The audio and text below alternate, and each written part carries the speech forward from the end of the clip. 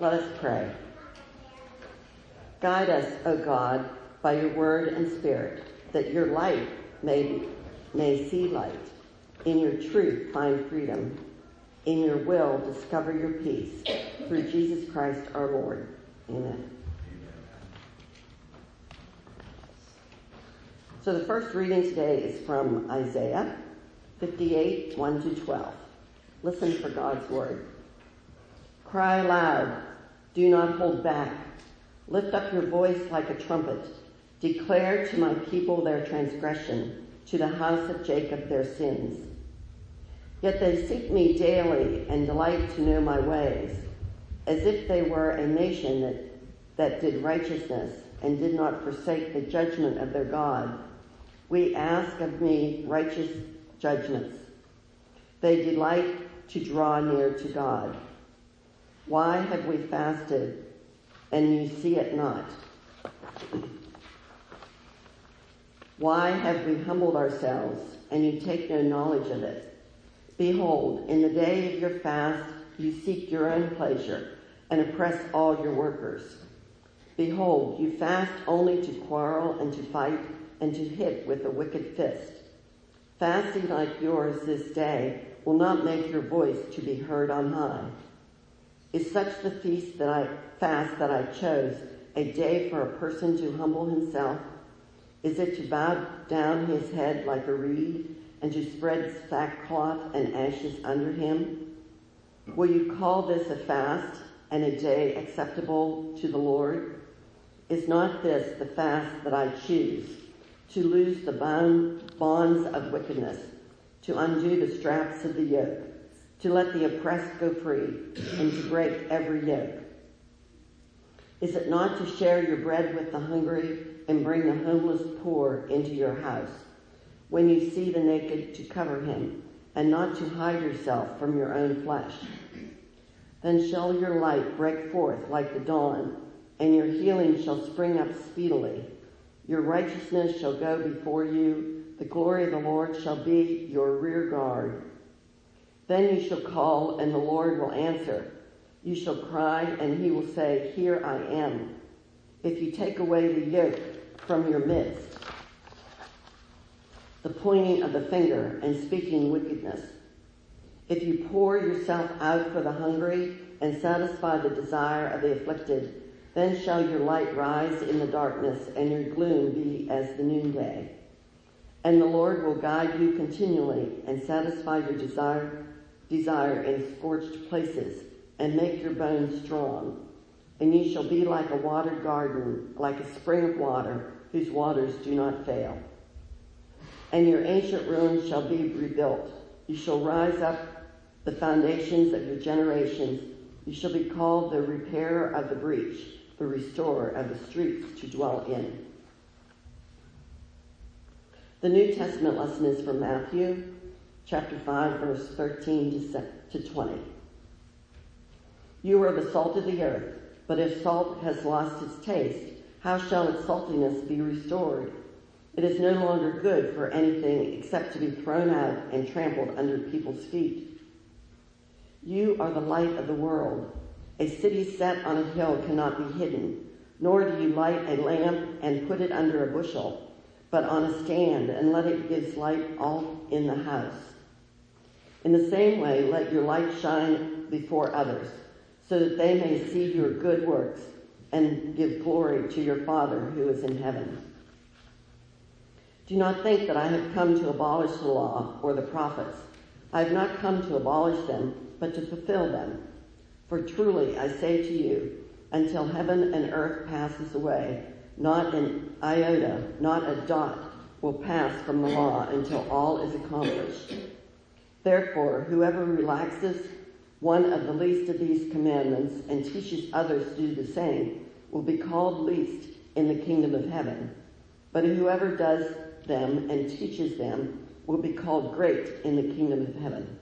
For I tell you, unless your righteousness exceeds that of the scribes and Pharisees, you will never enter the kingdom of heaven.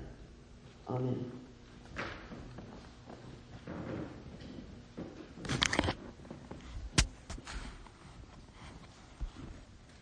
May the words of my mouth and the meditations of each of our hearts be pleasing and acceptable to you, O God, our rock and our Redeemer. This little light of mine, I'm gonna let it shine. This little light of mine, I'm gonna let it shine. This little light of mine, I'm gonna let it shine. Let it shine, let it shine, let it shine. This is a song that is so familiar. Now that I've sung it to you, it's going to be stuck in your head for the rest of your week. You're welcome. Almost as familiar as that song is the passage from Matthew that it's taken from. Unlike some of the other metaphors and analogies and visuals that Jesus uses, salt and light are things that we still use and need today. This still resonates in a real way. Sheep and shepherds and mustard seeds are a little hard to fathom sometimes in our setting. Yes, Pennsylvania is a largely agricultural state, but we sitting here this morning are not primarily from the cornfields of Pennsylvania. We are from the city and the suburbs. And even those of us with experience in American farm country of 2020 struggle to understand the rural Middle East world of 2,000 years ago. But salt, that we know. It's hard for us today to understand how valuable a commodity salt was in Jesus' day, but we understand the importance of salt, at least. I would have loved to see some more salt on my icy brick alley this morning, for example. And it's interesting that this passage about salt and light came up during such a dark and icy time of year here in Pittsburgh. We're all sliding around on the roads and suffering from vitamin D deficiency because it's so gloomy and dark and cold. And so salt and light. We know what it means to need salt and light in February in Pittsburgh. Both Jesus and Isaiah connect being light to the way we interact with the world around us.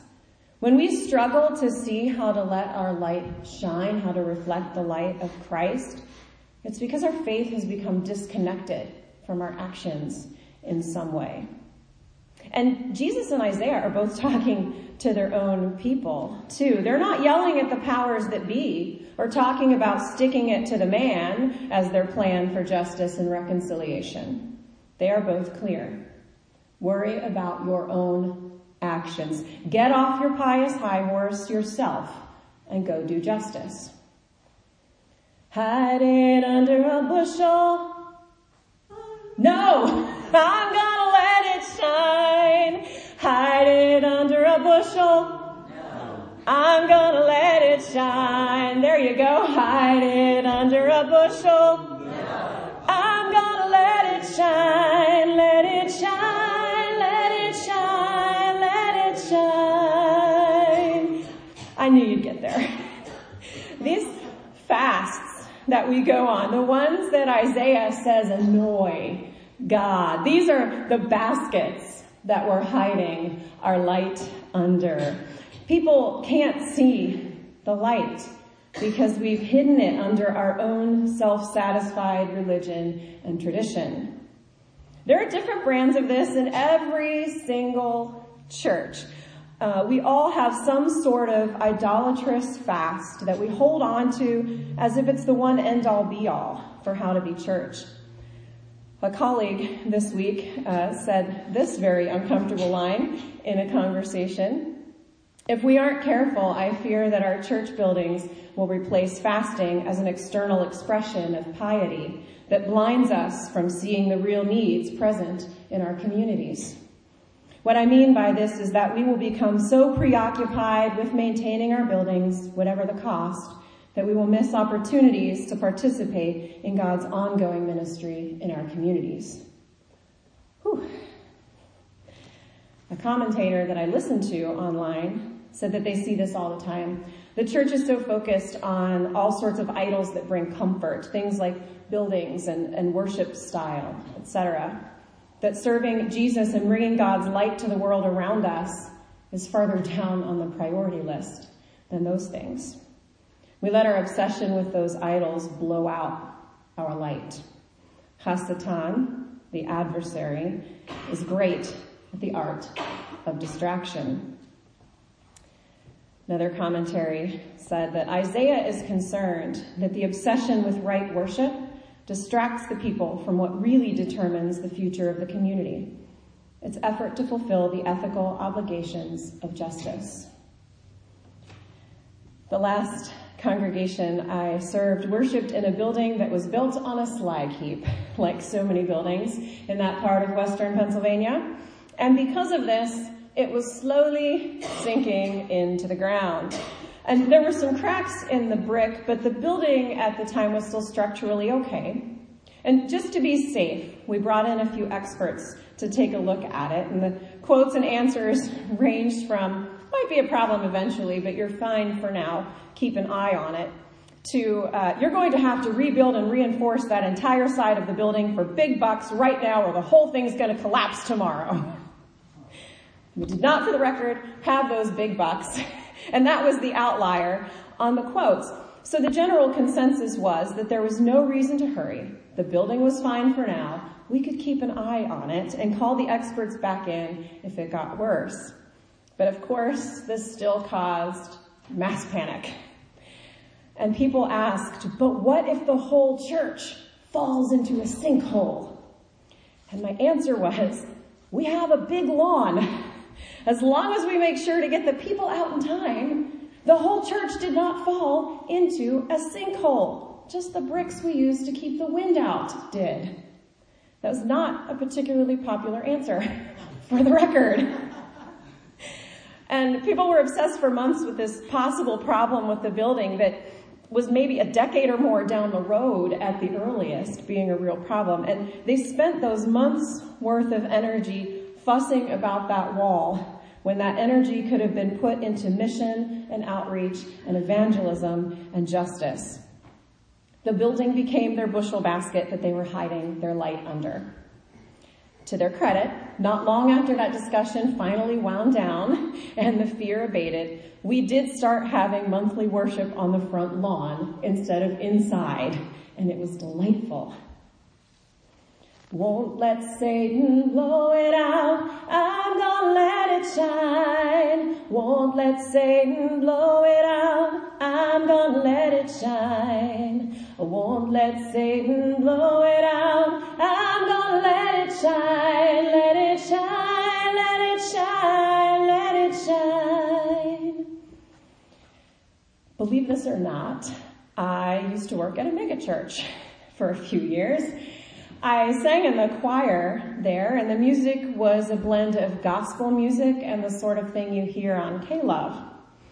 The music director who was there when I started in the choir was a really great guy, but a little bit flashier in style than the one who replaced him when he took another position at another church.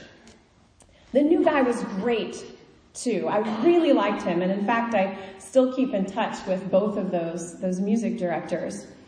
But not everyone liked the new guy's more laid-back style.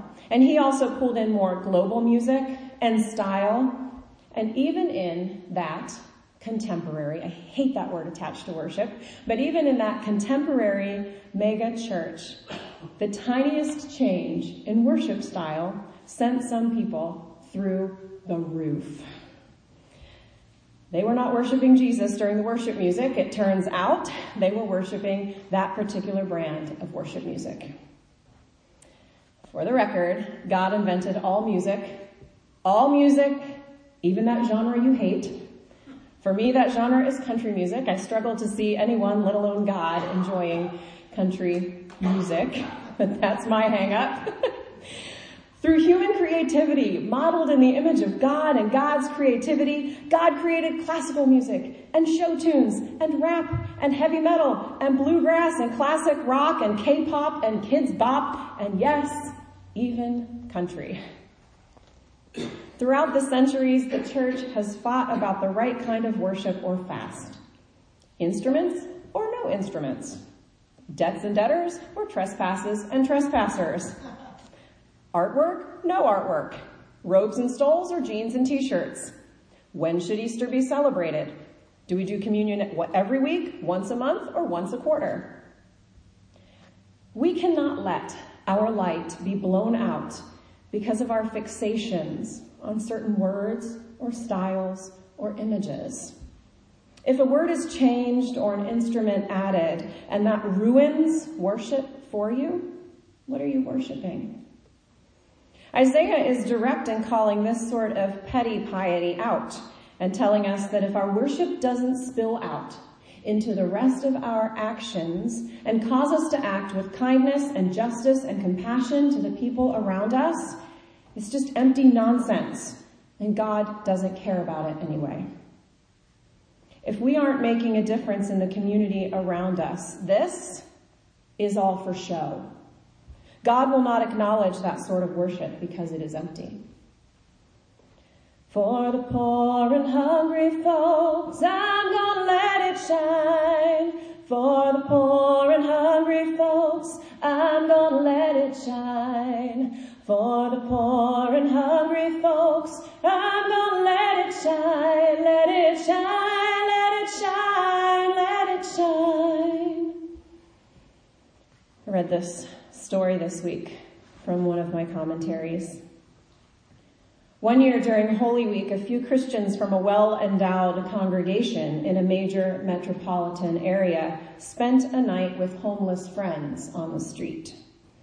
They were looking for the suffering Christ in the lives of those who spent their days and nights suffering from hunger, disease, and rejection. It was a chilly night, and rain rolled in close to midnight. Looking for shelter, the handful of travelers felt fortunate to come upon a church holding an all-night prayer vigil. The leader of the group was a pastor of one of the most respected churches in the city. As she stepped through the outer doors of the church, a security guard stopped her. She explained that she and the rest of their group were Christians. They had no place to stay and were wet and miserable and would like to rest and pray. Enticed by the lighted warmth of the sanctuary, she had forgotten that her wet, matted hair and disheveled clothing left her looking just like another homeless person from the street. The security guard was friendly, but explained in brutal honesty, "I was hired to keep homeless people like you out." As the dejected group made their way back into the misery of the night, they knew they had found their suffering Christ, locked out of the church. Dear ones, as we think and pray and talk about welcome this year, I want us to disconnect that idea from the walls of this building. Yes, we should be welcoming when people join us on Sunday morning for worship. But think about how we make the community around us feel welcomed by God. How do we communicate welcome into God's kingdom and God's work to the people outside of these walls? How do we say to the people around us, God loves you, we love you, we are here for you, rather than just waiting for people to walk in? Where are the bonds of wickedness and the yokes of oppression? Let's go out and help break them.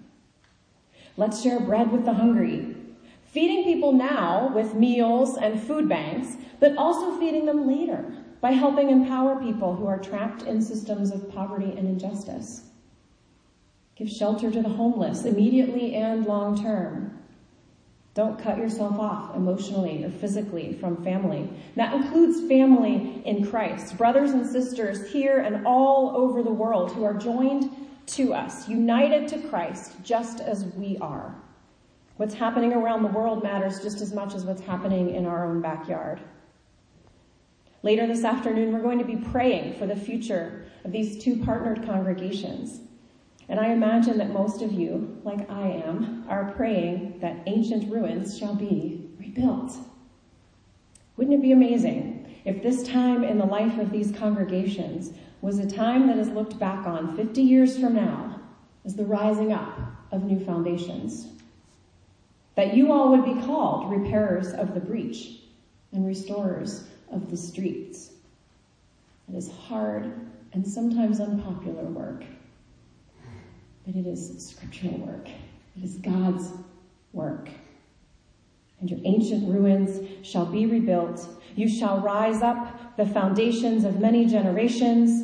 You shall be called the repairer of the breach, the restorer of streets to dwell in.